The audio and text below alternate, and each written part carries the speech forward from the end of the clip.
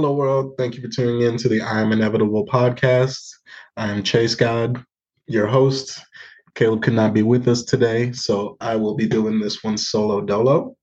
We've got a Dune 2 preview, Dune review slash Dune 2 preview. And at the end of that, I'm just going to wrap it up with a few things I've been watching. And yeah, so let's get into it. So, I know Dune is a very popular book and now movie series.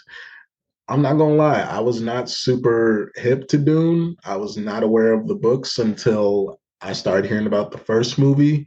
And even then, I didn't watch the first movie until a couple months ago. But that was one of my regrets, I would say, as a connoisseur of entertainment, because Dune is really fucking good. And if you have not seen the first one, highly recommend doing so, especially if you plan on going to catch the second one. Dune follows Paul Atreides, the heir to basically a throne in space. It gives me Star Wars vibes, but like if it took itself more seriously. I don't really know how to explain it better than that. You have people in space fighting over political reasons, things of that nature, and it it just hits more than Star Wars does. Don't get me wrong, I enjoy the Star Wars movies, but like Dune was a bit more captivating in my first watch than when I first got into the Star Wars films. So I'm hyped for it. Um, when it basically as it ends, we've gotten Paul's father was dethroned, and Paul is basically exiled, but he's trying to unify the planet, trying to bring peace to the people of the planet and his people who are colonizers, basically. And yeah, it ends with him going out into the more rural parts of the planet, running into Zendaya's tribe, and that's where it left off. So that's where it's going to pick back up. And I'm hyped to see like what we end up getting. We didn't get a whole lot of Zendaya in the first one, but as much as she was in his visions, yeah, she's going to play a pretty critical role in this one. So hype for that.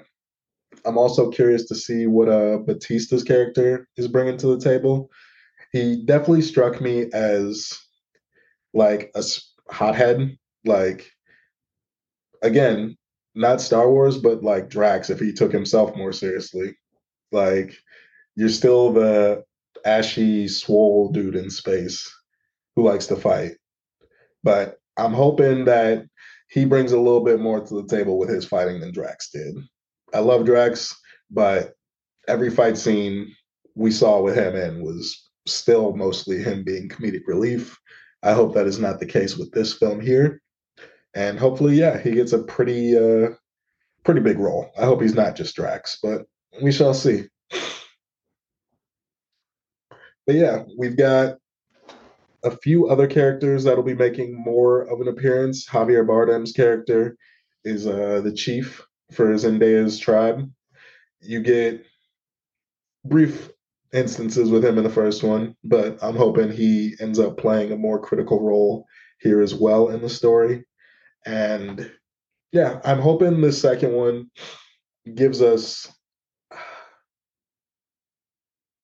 like, I don't want to just say action because don't get me wrong, the first one had like some good action moments going on, even though it was a lot of explaining the world and the politics going on and things. But yeah, I would like to see a big climax of a battle in this one. We didn't really get that with the last one. And, I get that it's a continuation. So hopefully, um, yeah, we get that big climax of a battle here and it gives us something to build up on for the third one. Because, yeah, I highly believe this movie is going to be successful and intriguing, even if it doesn't give me that. So, either way, I will be going to see it this weekend. And yeah, we will let you know next week how it what we think of it. I know Caleb is also planning on seeing it. I'm not sure if he'll be seeing it this weekend, but yeah, either way, we will be doing a review for one of next week's pods. But yeah, outside of Dune, um, things I've been watching recently, I've been kind of getting into some of the Netflix animes just because I've been letting them pile up. Blue Eyed Samurai was really good, but I just started Delicious in Dungeon or Dungeon and Delicious. Yeah, either or. Funny as hell. As a D&D fan, it kind of speaks to my soul. And yeah, it reminds me of a party that I would like to be a part of. And honestly, I'm not really a cook, so I wouldn't say that I'm Senshi, the dwarf character. Honestly, I would probably be I'm blanking on her name, but Mage, the Mage Shorty. I love doing nature spells, things of that nature when I play D&D. So yeah, that's more up my alley. I don't really have the barbarian drive or the stealthiness in me to be a rogue or lock picker. Like that's never really appealed to me. So yeah, I guess I would be still the person casting nature spells if I had to say I was anyone in the main cast. Um, Something else, Wakfu is another good one. It's a French anime. I was recommended this years ago by a good friend of mine and just decided to put it on this past weekend. The animation is different from what I'm used to, but the storyline and the humor commentary that goes on throughout it are really good. So, highly suggest that one if, like me, you saw the animation style and put off a little bit. If if you can power through to the point where it's not that cringy to you, like animation wise. It's not like CGI or anything, but it's yeah, it's very different from most anime as far as its look visually speaking. But storyline still very much falls in line with the shonen tropes, things of that nature. Also gives some D&D vibes. We've got a crew and yeah, everyone has their role. Everyone's good at something. And again, if I had to pick one in this crew, I would be Amalia, the nature plant mage for them. So yeah, anything that has to do with nature and magic speaks to me. So that's who I would be. Getting away from the animated stuff, Masters of the Air. If you have not started this show, change that like immediately. This is an Apple exclusive. It is the tale of fleets of bomber pilots during World War II sent overseas to basically stop Hitler, try to, cripple the Nazi empire and save Europe.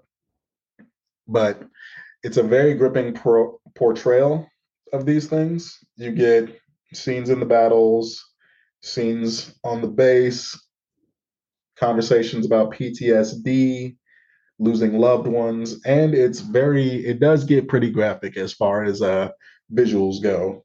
So yeah, if you're not really into gore and blood, yeah, you might want to fast forward through some of those fight scenes because even though they are in planes, it still gets pretty brutal. And yeah, I'm not a huge war buff. Like I've I'm familiar with wars, but I usually don't subscribe to watching docuseries or documentaries based on war. I just don't. Yeah, it's not really my cup of tea. But this one it's worth the watch, in my humble opinion. You'll learn a lot about that time period that they don't teach you in school, but also it's just brilliant storytelling. The cast knocks it out of the park.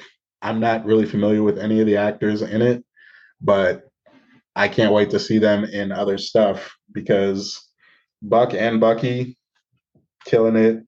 Uh, Captain Crosby, dude gets motion sickness while also being the navigator for a bomber pilot. And yeah, that causes some issues for them. But he kills his role. There's there's a lot of good guys in here, and even on the women's side too. So yeah, that's been one that I've been watching the past couple weeks. They've got 5 episodes out now out of 10, and yeah, these are based on true events. So if you are into that type of thing, I highly recommend and suggest that you give it a view because it is one of the best pieces of media I've watched like all year. Not gonna cap. And like I say that as someone who's not like into war dramas, or docuseries. So yeah, some pretty high praise. But yeah, that's that's all I've really been watching. Oh, Avatar, the live action. I did start that, and not gonna lie, it is better than I thought it would be. I've been seeing people clowning it online for the past few weeks, and I thought it would be a bit of a dumpster fire too, just because how the last live action went, even though that was a movie, not a series. But I would say they did better with this one. Momo is fucking hideous, not gonna lie. But outside of that, the casting, I feel like they knocked it out of the park for a lot of them. Aang's character, perfectly played. Zuko as well. I'm loving Uncle Iroh. Sokka, Sokka and Katara, like I like them. I like them in their roles, but I don't know. Something I wish they would give a bit more. I don't know how to explain that much better.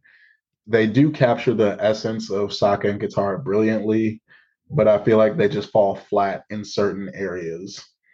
Outside of the cast, the pacing is a bit sporadic in the first few episodes, but I mean, they're trying to condense 20 episodes worth of content into 8, so completely understandable. I like the way they're going about it. They're giving time to the important moments, skipping over stuff like them fighting pirates in the forest over a waterbending scroll, and they really weave things like that in very well into the story without it being too too out there. So they did a really good job with that, in my personal opinion. Um, I like the effects as far as the fighting going, the fights.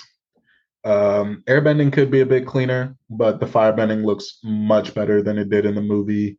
Waterbending as well, and the earthbending ain't half bad either. So they did their thing on it. One critique I would have, I don't know what they were doing with Suki, but like her whole, I ain't gonna say the whole. She gets better towards the end of the episode she's featured in, but like, yeah, I don't know whose idea it was to make Suki the way that she was in the show, because that I never I never got that side of her in the cartoon. She struck me as like creepy, sprung, like, yeah, I don't know. Like, she's lucky she's bad, because that would have been very off-putting to me if I was Sokka, all the shit she was doing. But she turns it around, and yeah, it got better for him. So hoping we get her later in the series whenever they come back with season 2 and 3.